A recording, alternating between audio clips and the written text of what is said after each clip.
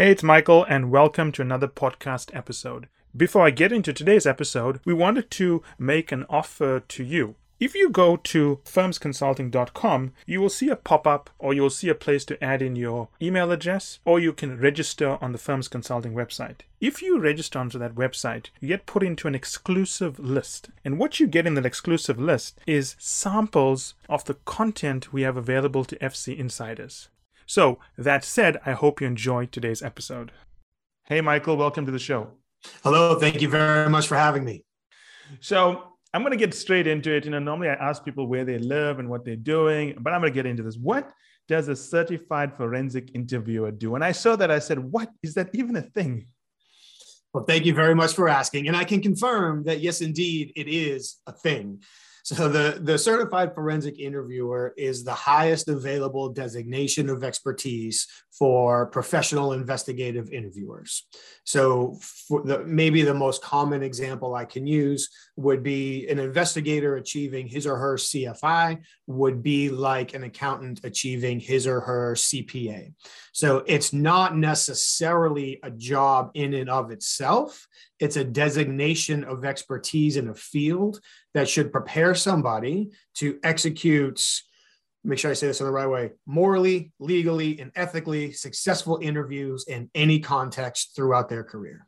So give me an example of where you would apply these skills. Certainly.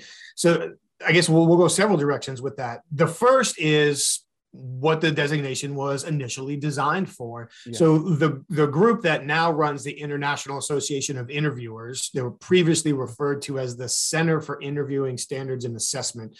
When they got together to create the Certified Forensic Interviewer program, exam, and designation, and so forth, really what they saw was a need for standards. Yeah. That's in the field of investigative interviewing. There were different schools of thought and different practices in different areas. And of course, some pieces overlapped, but there really wasn't an overarching standard that we could take into a court of law, or we could take into mediation, or we could take to a human resources department or executive that had concerns and say, here is our level of expertise, here is our education, here are the standards that we hold ourselves to, and here are the techniques that we use that fit underneath these standards. So that really, not trying to speak for that group, but that was really the mindset and the goals that they brought into creating it.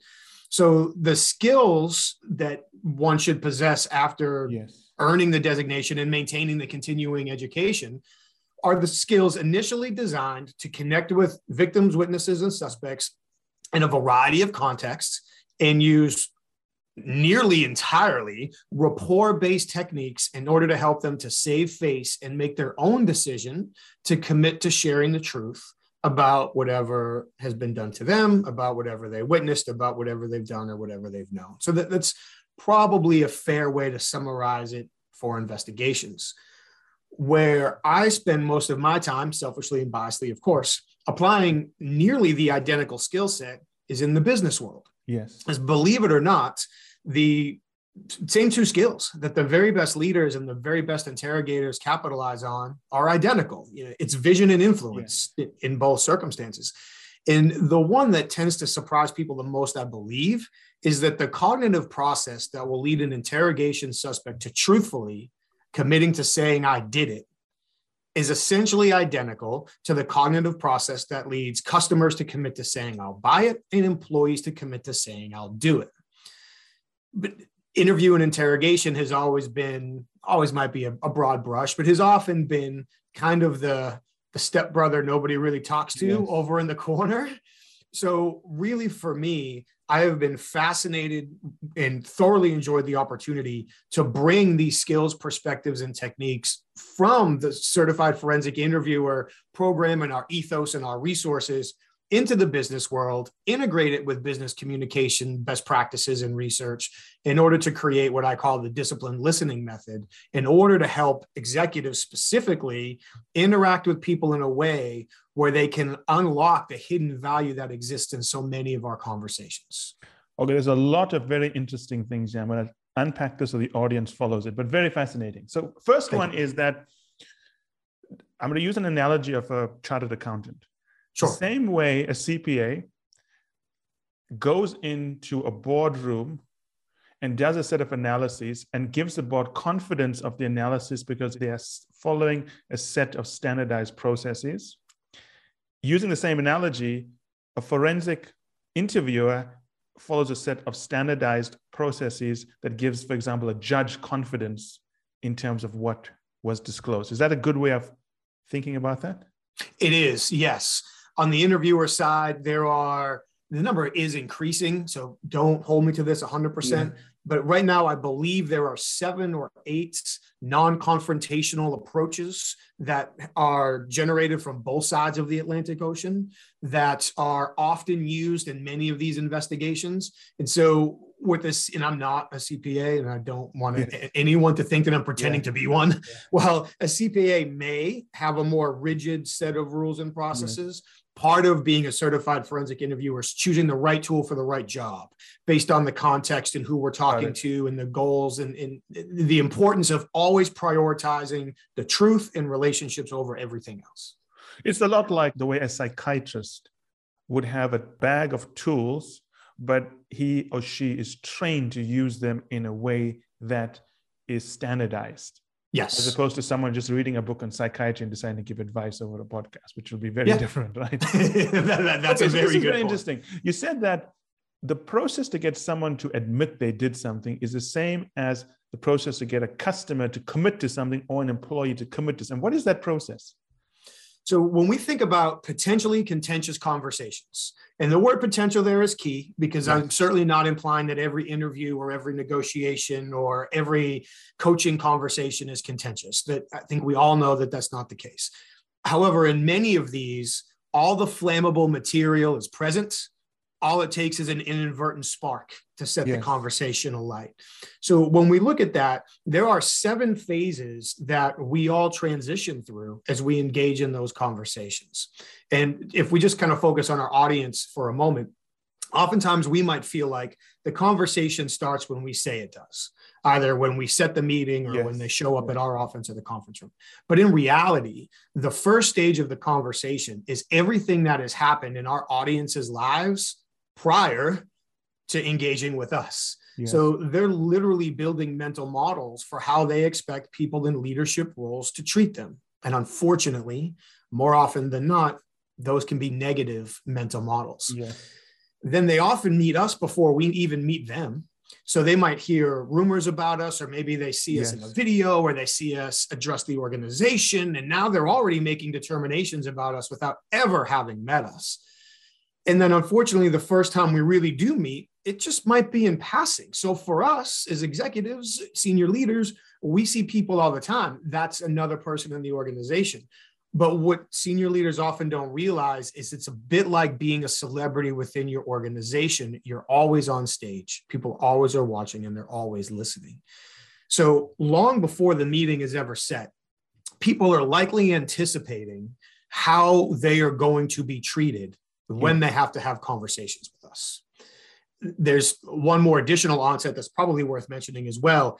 If somebody says or does something that they know could lead to an uncomfortable conversation, from the moment that happens, and maybe even the moment they started considering saying or doing it, if they thought it through, they've already put thought into how they're going to handle the ensuing conversation. What am I going to say? What am I not going to say, and why?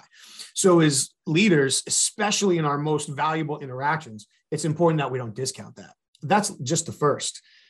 The second phase is the introduction.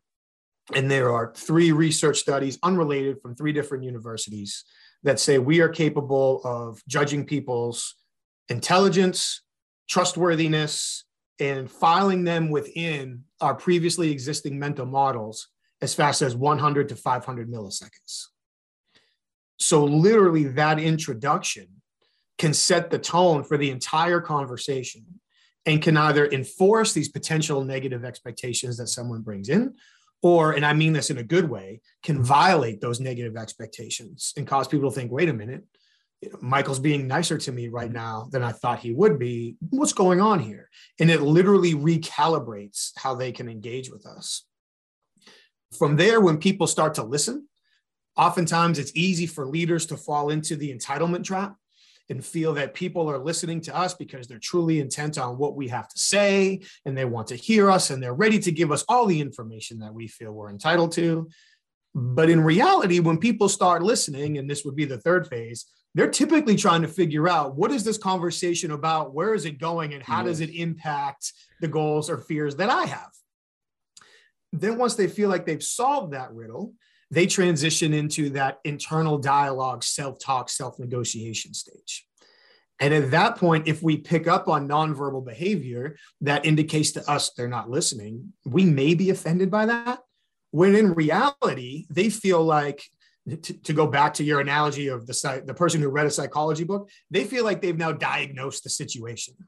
And based on their diagnosis, they're now going to negotiate within themselves. What should I say? What should I do? What should I offer? What should I accept? What should I withhold based on what circumstances? Once they navigate that, now they're typically more willing to join the conversation because they have a little bit of a plan. Now that they've joined the conversation doesn't mean they're going to stay. Yes. There's going to be multiple opportunities for them to choose to participate or disengage. And disengage doesn't mean walking out or hanging up the phone. It could mean transitioning to one-word answers or defensive tactics or misleading tactics, aggressive tactics, any number of things. And then likely the phase that gets overlooked the most besides the pre-conversation is the post-conversation follow-up. There's a big difference generally. Well, I guess I'll say it this way.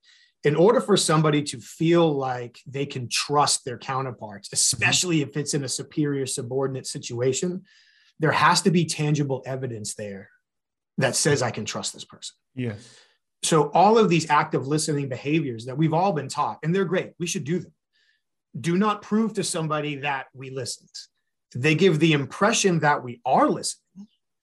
However, if we don't follow up after the conversation and make good on a commitment or check on them or add additional resources or even work in a few things that they said in a previous conversation into the next conversation, we've given them no tangible evidence that we've listened, which can be detrimental further down the road for our relationship. So whether we are conducting an investigative interview, whether we are interviewing a candidate for a position at any level of the organization, whether we are negotiating, working on a business deal, coaching somebody within our organization, or any of the variation of these conversations, there's a reasonable likelihood that the people we're communicating with are riding that roller coaster. Yes. And those middle steps, 3 through 6, are rinse and repeat. They could cycle through those stages any number of times during the conversation. So being able to account and address for that begins to unlock a series of new opportunities for senior leaders. That's quite interesting because whenever we talk about soft skills, we kind of group it into many different things. And we know that we need to communicate in a certain way, gain trust and so on. But I think for many people, they don't invest enough in learning the right technique. So they get very weak results. Or in many cases, they don't even understand why they're failing to influence. They believe I have a logical argument. I'm a smart person. Most of our audience went to Harvard or some fancy school like that. And they're very accomplished. They've worked very hard. They know how to build financial models, solve complicated problems. But then when they get to a certain age, that ability to influence becomes a material gap. So now, what advice do you have for someone who has built their career on technical skills and is now trying to weave in, which is probably one of the most important skills in the world, the ability to have a conversation, you call it interviewing, a conversation to influence someone? How do they go about learning those things? Great question. And the first key was layered within your setup for that question. If I heard you correctly, and if I summarize you incorrectly, please adjust me. But what I essentially heard was, people are very logical thinkers. They're great at solving problems and sometimes struggle on the soft skill side. Oftentimes, one of the biggest mistakes we see, especially at the CEO level, the senior leadership level, is we find very smart, very successful, very educated people driving themselves and those around them crazy because they're consistently trying to find rational solutions to emotional problems. everything they've been taught has been problem solving, has been, now I certainly don't have this education, so if I'm making incorrect assumptions, please correct me, but it's formulaic, it's spreadsheets, it's the rational model of decision making, risk versus reward. So factor in somebody who has been operationally conditioned to solve problems that way, and now pour on the time restrictions and the time pressure that everybody feels. Well, time is the enemy of empathy. So now if we feel like we're under pressure to have a problem solved or get an answer or end a conversation within a certain time frame, within a certain amount of minutes, we've now literally prioritized, say, a 15-minute conversation over learning alternatives, establishing relationships, and creating the impact necessary. And that might take 20 minutes instead of 15. We've predetermined the amount of time we're going to allocate to something before we've even arrived and determined the time we need. Yes. That's a common problem. For most people, they look at their calendars like an obstacle course. It's completely understandable. Once we prioritize time over quality or time over empathy, quality and empathy are going to suffer. There's no doubt about it. It honestly just recently happened with my wife and I. She was going to pick up our son at preschool. Her schedule changed. No problem. I'll go do it. So I'm literally in my mind thinking I've got 5 minutes to leave the house and get in my truck to log into my next call so I can take the call while I'm going to get my son. And I'm trying to beat this 5-minute clock in my head, and standing at the pantry in the kitchen, getting snacks for my son for the ride home. My wife was talking to me, and I probably heard 1 out of every 5 words she was saying. And when she was done, I looked at her and said, "Sure, no problem." And she literally looked at me and said, "You didn't hear what I said, did you?" No, I didn't. And if you could correct me in about 1 minute and 30 seconds, I'd really appreciate it. So that's literally an embarrassing moment that happened in my personal life that personifies what we're talking about. So when we have people who are technical experts, when we have people who are in superior roles, when we have people who do face time constraints, and that's just a reality that they live and work in, a big part of it is, to the extent that's possible, be patient and let the conversation come to you. When we're listening, we're learning. If we're not learning, we're not listening. And the longer we give people an opportunity to communicate with us, the more intelligence we have the opportunity to acquire. So that takes a bit of a mindset shift. Within that patience and letting the conversation come to us, often we also have to maintain that learning mentality by focusing on what value do we think we can get out of this conversation, as opposed to the opportunity cost of this conversation. What else is it keeping me from doing? And then really on the technical expert side, what we find across the board when we deal with or partner with organizations and leaders who are technical experts is that being a technical expert, unfortunately, puts us in a prime position to communicate with people in a way that causes our audiences to feel embarrassed. Embarrassment is the number one fear that will stop most people from doing most things. So technical experts, and I don't mean to paint with a broad brush. So for all the technical experts that are listening and say, "Hey, wait a minute, I don't do that," you might be right. But for technical experts, it's easier for them to appear to be talking fast, rushing through a piece of a conversation that makes total sense to them at their level of expertise, but does not make nearly as much sense for the audience that they're speaking with. So now the audience that they're speaking with may feel like they're getting rushed past, so that it could be a feeling of, this might not be the best word, but disrespect or lack of connection.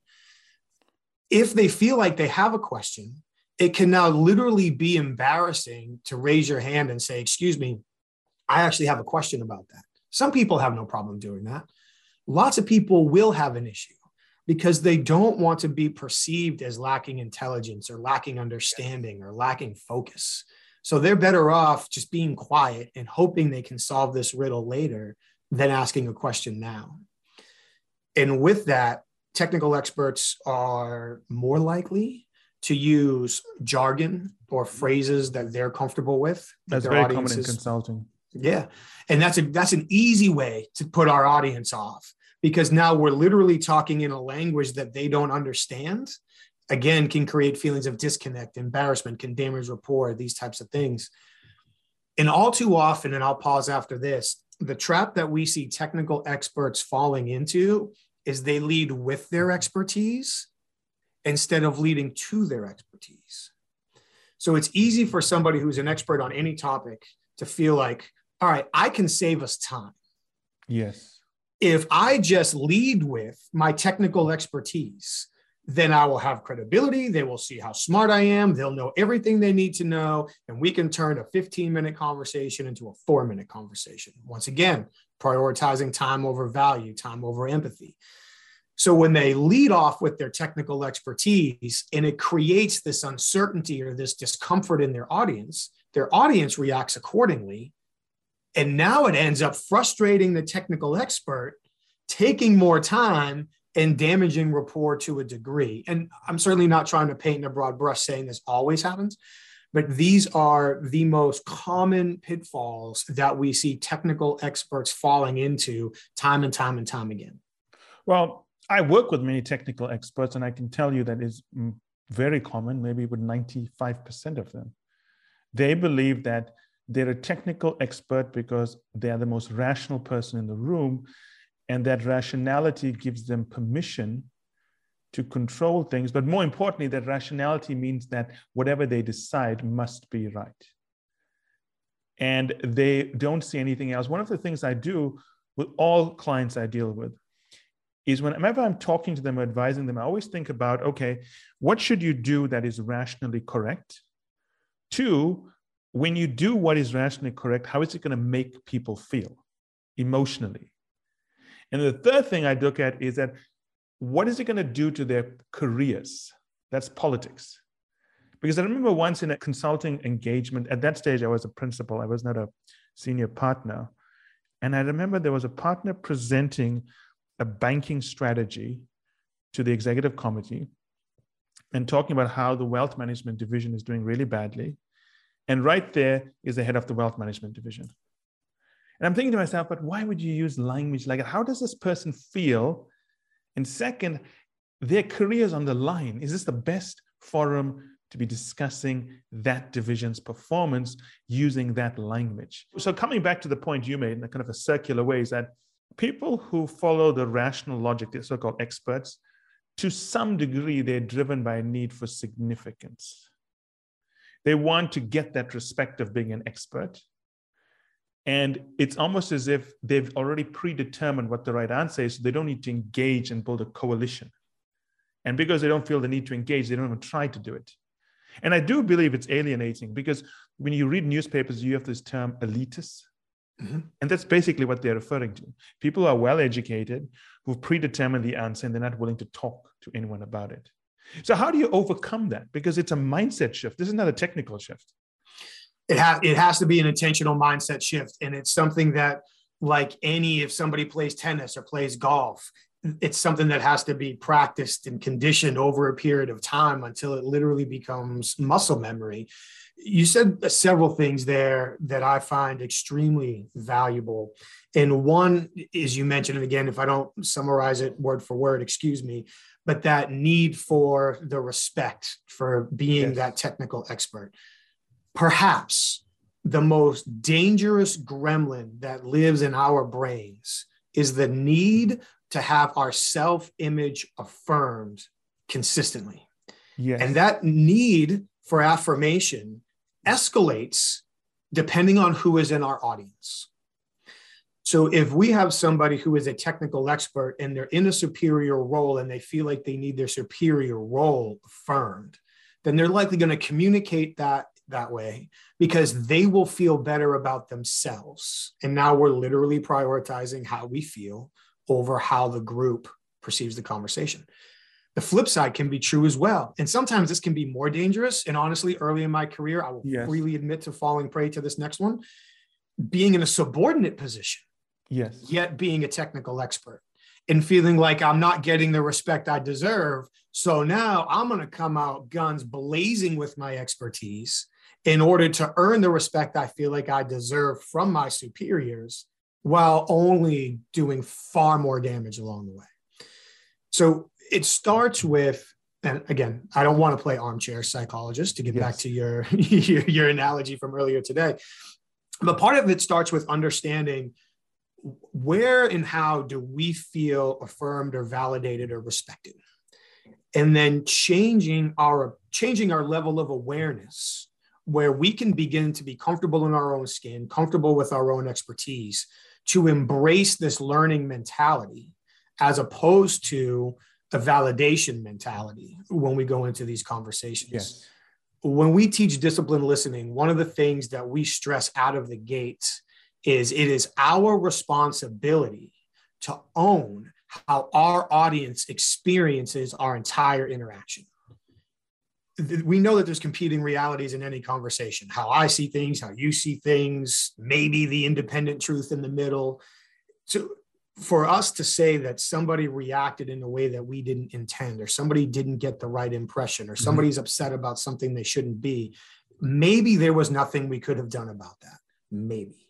The vast majority of time, if we had increased our situational awareness, if we had taken an audience-focused approach, if we had really thought through the goals we were trying to achieve, not just the short term in this conversation, but long term down the road, now we really have the ability to make that conscious shift in order to engage with people that are more likely to create the emotional responses we're looking for, and less likely to create these unhealthy emotional responses. And I do have a couple preparation questions that I like to work through with people in order to help with that. But before I get into those, I certainly don't want to steamroll the conversation. I'm happy to pause here for any additional thoughts or questions. Yes, we definitely want to get into those questions, but I want to talk about, I want to build on some of the very valuable things you said so we can unpack it for the audience and get them to have this mindset shift. In my previous role, I used to be a management consulting partner, and the firm used to use me as a troubleshooter. So that if there was a problem with a client somewhere in the world, they'd send me in and say, you got to fix this. And the word fix means different things to different people, because for many people, fix means make it go away. They would say, what do I need to do to minimize the damage? What do I need to do to minimize the write-off? What do I need to do to minimize the amount of additional work we need to give this client to make them be quiet? I followed a different approach where I said that what if the relationship is so bad, it can only get better. So what do I do to fix it? Now, the question that I'm coming to in an indirect way is that the skills you teach are very powerful. It's very obvious to anyone in business, anywhere in the world. But do you not feel that too often people use these skills to listen, to manipulate the person, as opposed to saying, how can I listen to this person, really understand what they're saying, and even if it means completely changing what I'm doing because they have a better way? Because a lot of people are only in their head about what they want without thinking about maybe this person is right, maybe they can do something better. So what advice do you have for people to make that shift? It's an unfortunate yet great points that you just made. So I'll start with that and then work towards a suggestion. Yes, it would be, I don't know if ignorant or foolish would be the right word, for me to ignore the fact that there are people out there who could, or already to some degree maybe, using these techniques in order to manipulate people in order to get the outcome that they wanted. And manipulation is not a negative word. It's not. In business, you're always having a conversation to move people in the direction you want. It's not negative. It's just the word I used. I agree. And manipulate is neutral. The intentions and goals associated with the manipulation can make it ethical or unethical. So I would agree entirely. And there are already a plethora of persuasion and influence related resources out there that can provide people with these tools. And some of them are pretty commonly known already in the business world. So really, from a suggestion standpoint, if somebody is entirely self-centered, and they have absolutely no interest in changing or developing or living their lives any other way, then there may only be so much of an impact that we can have with an individual like that, speaking pragmatically.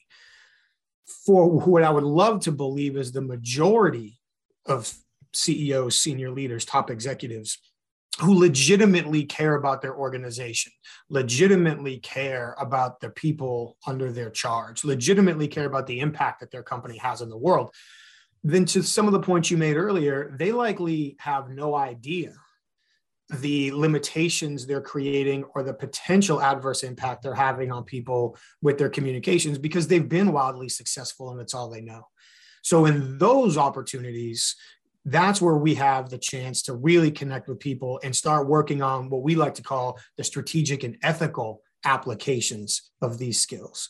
So we are focusing on the greater good. We are focusing on the impact that we're having on our audiences, the resulting relationships, the unexpected value that we're creating, little things, how we change, how we ask questions, how we interact with people. You know, literally never walking past somebody without saying hello. It doesn't matter if someone is the CEO of a Fortune 5 company and they're walking past the custodian, smile and say hello. Things like if we give someone directions, instead of saying, do you have any questions? Say, what questions did I create? Because if we say, do you have any questions? The implied expected answer is no. And somebody may not want to be embarrassed by asking a question. Yet if we say, what questions did I create? Now the onus is on us. We didn't do a good enough job. Therefore, you must have a question. So some of these little shifts we can make in our mindset and how we communicate is key. And I'll pause after this thought. One of the things that we really try to impress upon the people we work with is that, especially now, so much time and money and energy is spent on brand, personal and organizational brand perception. Yes. Our brand perception as leaders hinges nearly entirely on our perception as listeners. Yes, that makes sense. Everything you said is very true. Is it correct to summarize that for the audience listening to say that, and I may be wrong here, but adopt a mindset of appreciation versus expectation? Yes. Is that a good way of pulling it all together? Yes, I think that's a great way.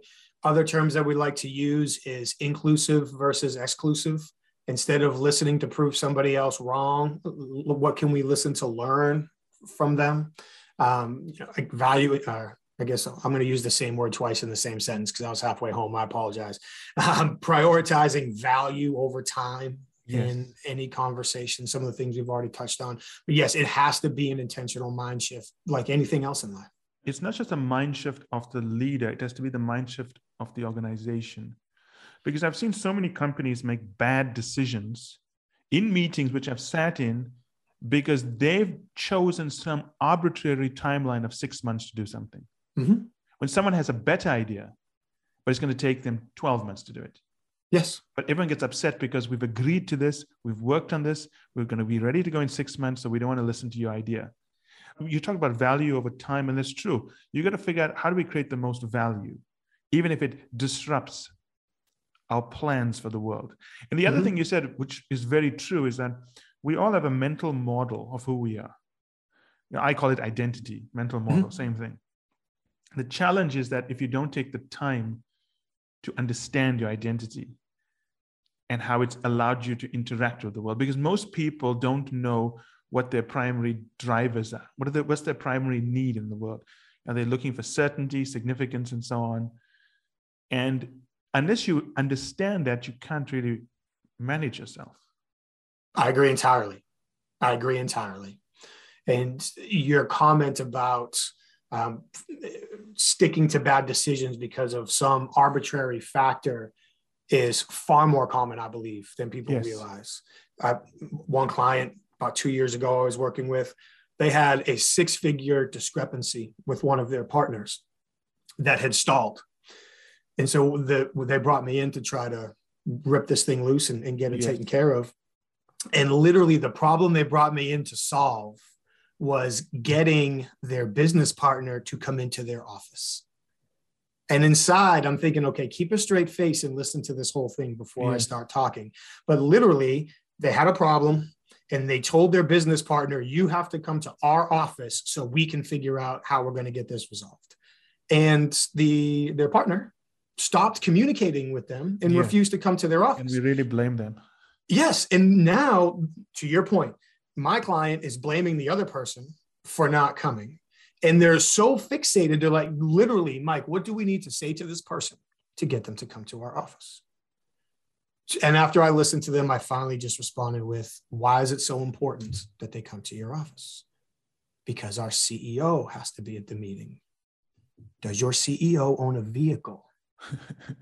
Like, and they make big wide eyes at me. And I literally said, what is more important, resolving a 6-figure issue or having the conversation at your office? Well, we thought we would have it here.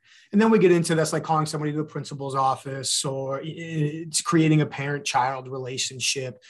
And very long story short, we got 3 options. We can go meet them at a neutral site, maybe take them out to a meal, or go to their office. What's more important, having the conversation here? And my client literally said to me, they caused a 6-figure problem and you want me to buy them lunch.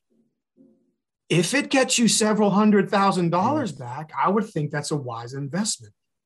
And the story is a good story because if you break into it, and I may be wrong here, but it was probably some underling who made the decision on behalf of the CEO to please the CEO, but wasn't thinking about the broader value at play here. It was. You're correct.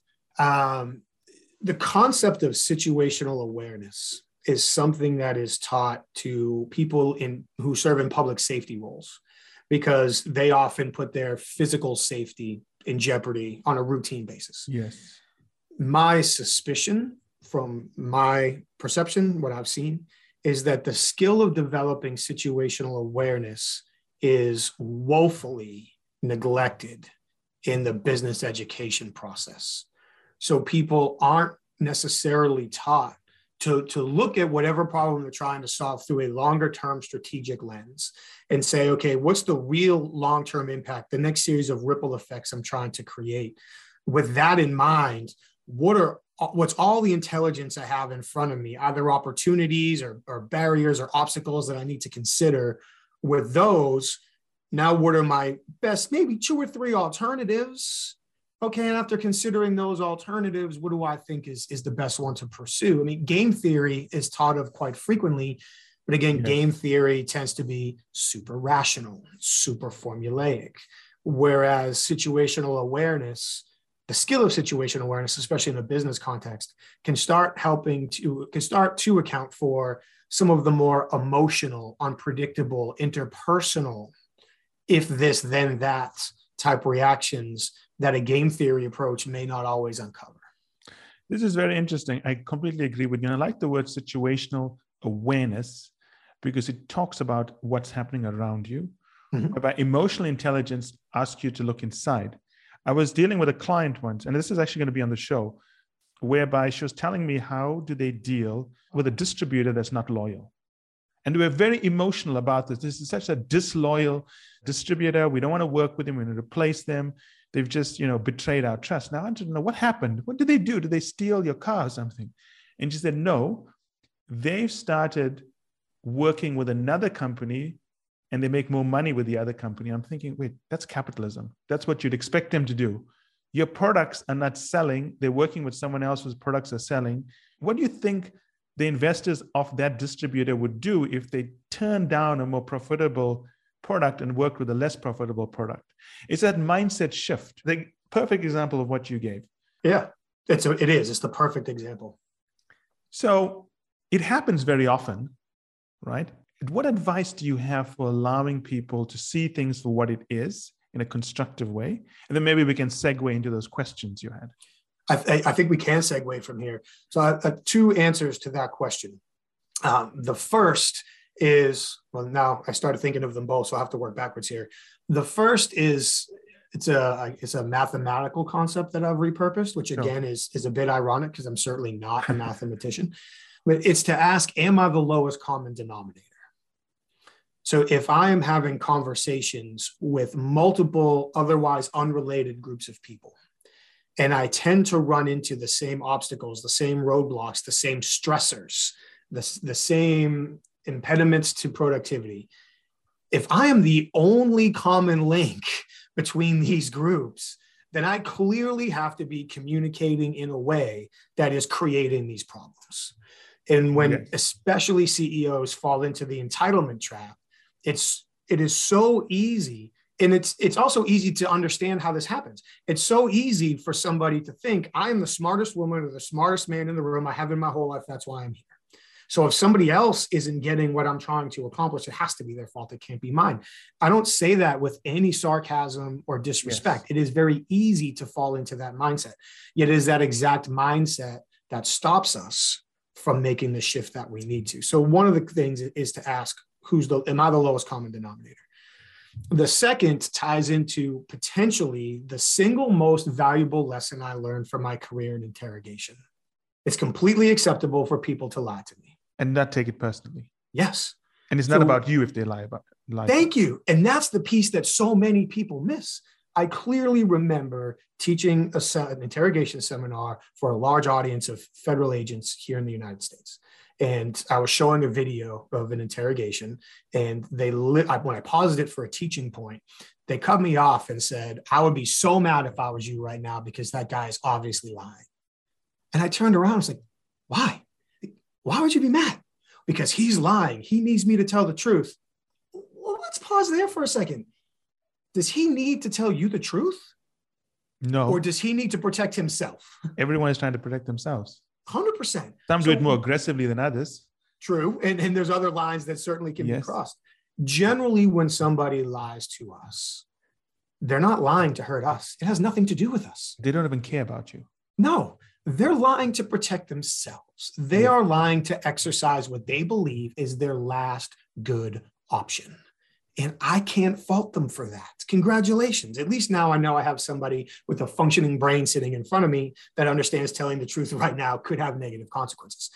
And most of the time when people do lie or withhold or massage or put a slant on the truth, there's layers of intelligence within that help us uncover somebody's emotional state, their fears, their motivations, that allow us. It would be like driving through Toronto or New York City and coming up to a roadblock. Well, I can't drive through this roadblock, but I can take a right and two lefts and I can go around this roadblock and keep going in the same direction I was.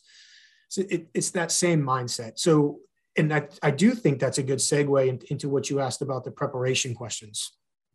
All too often, especially the higher up the org chart we go, when we prepare for conversations with people, it can be easy for us to think, okay, why should this person trust me? Why should this person believe me? Why should this person do what I want them to do? And when we think that way, we believe that we're truly considering their perspective to the best of our ability, when what we're actually doing is transposing our perspective onto them. Our experiences, biases, expectations. So, and again, this was a bit of an aha moment for me at roughly 30,000 feet as I was preparing for an interrogation. And I was preparing to interview a group of people and hopefully interrogate one, which is how it worked, who had the opportunity to steal several firearms. Some federal agents had already interviewed them and they didn't confess. A police detective had already interviewed them and didn't confess. And 8 weeks after the police had interviewed them, I had the opportunity to go interview them.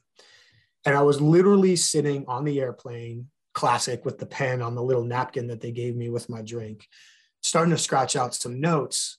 And I just started laughing. It's like, there is no good reason why any of these people should tell me the truth. The people who are innocent are already burdened with the investigation and they just want it done. And the person that did it is 99% of the way to getting off scot-free. Like, they just have to keep their mouth shut for another hour or so and they're fine. And what would almost sound like capitulation was, it gave me this sense of relief. Well, you have leverage now. I do. And literally from that moment on, I have changed how I prepare for all of my high value conversations. And there's 4 questions I ask myself. The first one is a direct result of that aha moment on the airplane. And you analyzed it 100% correct. I don't ask myself, why should they? I ask myself, why shouldn't they? Why shouldn't my audience commit to what I want them to? And it's not about being fatal or negative or assuming the worst. It's about empathizing to the highest degree possible and thinking, to your point about the distributor, well, why shouldn't they use me? Because they're being more profitable with somebody else. That's it's fairly obvious when you look at it that way. That's a baseline economic decision, and that's not rocket science. So I start by asking myself, why shouldn't they do what I want them to do? Then after I answer that, I ask myself its sister question. Why haven't they already committed to what I want them to do? That's a good question. And in fairness, the answer to that can fall under one of two categories. One is they didn't know it was an option. I can't blame them for that. Let's be pragmatic. The second is they don't see the value. Yes. So now I have to unpack, okay, where is the value disconnect? Once I answer those two questions, I ask myself the third, which may be the most important of the three. At this point, it might be common for somebody to say to themselves, okay, what do I have to say to Michael to convince him to commit or to believe or to trust or to do? But there's two fatal flaws with that question. If I'm thinking, what do I need to say? Once again, I'm focusing on me. I'm not focusing on you. And if I'm focusing on convincing, I am almost certainly encouraging people to take opposing positions, yes, and battle out trade losses until somebody finally gives in. So instead, we ask ourselves this: what does my audience need to experience before choosing to commit to what I need them to? And by focusing on the audience's experience, now we can look at how much time do we need? How many different conversations? How many different modalities? What information or educational opportunities should they be presented with in what order? Who would be the best representatives from our organization? Where would be the best place to have this conversation, the best time to have this conversation? Now we start to increase our situational awareness because we're taking responsibility for how our audience perceives our interaction in order to drive to the goals we're looking to achieve. Once we unpack that question, the final question I love to ask is, okay, what are our goals? And how is everything we say and do going to help us achieve those goals? And those are generally the 4-question framework that we go through to prepare for all of our high stakes conversations. I like that. It's simple, which is why it works. And it also puts the burden on you. And I like the example used of, people like to say, convince me. It's automatically confrontational. Yes. When someone says, convince me of this, they've automatically decided this is going to be an argument. Mm-hmm. And it often becomes an argument. When I work with CEOs and so on strategy, they always ask me, how do I make a strategy decision? It's so difficult with value chain analysis. I always tell them, just 3 things you have to know. Find out what your customers need. Go and get it. Give it to them. It's not more complicated than that. It's paraphrasing what you're actually saying. Sure. And people make things very complicated. They make business, they make relationships too complicated. It's very simple. Know what the person needs, get it, give it to them, price it in a way both parties are satisfied with it, and life can become a lot more easier. But what happens is we get caught in our head thinking about, how will I look when I do this? Yes. How do I make sure that I get the most and they get the least? Yes. Not about how do we both make a lot of money here. There's a very good example of it. I was working with a family office, a very wealthy family from Latin America. They took their money, put it into an investment vehicle called a family office. And I was talking to the patriarch, and he was telling me they will only do business with people that are good. And I'm thinking that you're never going to do business with anyone, because people are not good or bad. At a certain time, if your interests are not aligned, it looks like they are bad. But if your interests are aligned, you can trust them because you both want the same outcome. But to presuppose someone is good or bad is not a way to do business, right? So that's an example of changing the mindset. Yes. Late last year, I was here in the United States conducting a session for a group of CEOs, one of these CEO peer groups. Yes. And the gentleman, at one point in the presentation, the gentleman who led the group stood up and asked a question, which I'm summarizing again, but essentially said that, speaking for everybody in that group, that they work very hard to hire people who have the same moral and ethical code that they do. So in turn, when they have somebody within their organization who has a performance issue or a trust issue or an integrity issue, they know they need to remove that person because that person clearly doesn't have the same moral and ethical code. And I had to pick my jaw up off the floor, yes. reaffix it, and try not to say anything that would inadvertently humiliate the man who was paying me to educate his members. And so, but what we worked on, again, is falling prey to validating our expectations. If we set an expectation that A equals B, somebody isn't productive, they made a decision we don't agree with, well, then they're not ethically aligned with us, they need to go from the organization. Then we're literally jumping from 1 to 100 without stopping to acknowledge 99 other potential reasons along the way. Yes. Were they misinformed? Did they have great intentions and just didn't make the right choice? Were they having a bad day? Are they going through a divorce? If this was a customer interaction, was the customer just turning the screws on them for months? So they finally reacted in a way because of how they felt emotionally. There could be any number of pretty acceptable reasons why a good person might say or do something that we may feel isn't in alignment with our approach before we just decide that they don't have the same moral or ethical construct that we do. So it turned into a productive conversation, and hopefully we did alter somebody or the group's perspective a little bit. But I believe that's another example where, you know, when we're a hammer, everything looks like a nail. And sometimes it's very important to take a step back and take in the totality of circumstances as we're determining how we react in the decisions we make.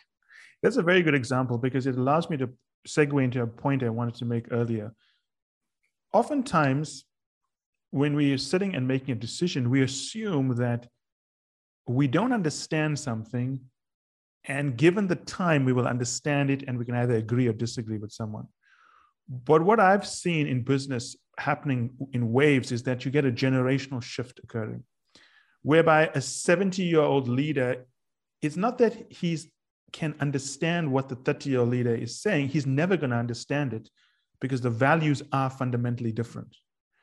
And if you go with that mindset whereby you think that if I understand it, we can do it, you're setting yourself up for a trap because the younger generation thinks in a different way.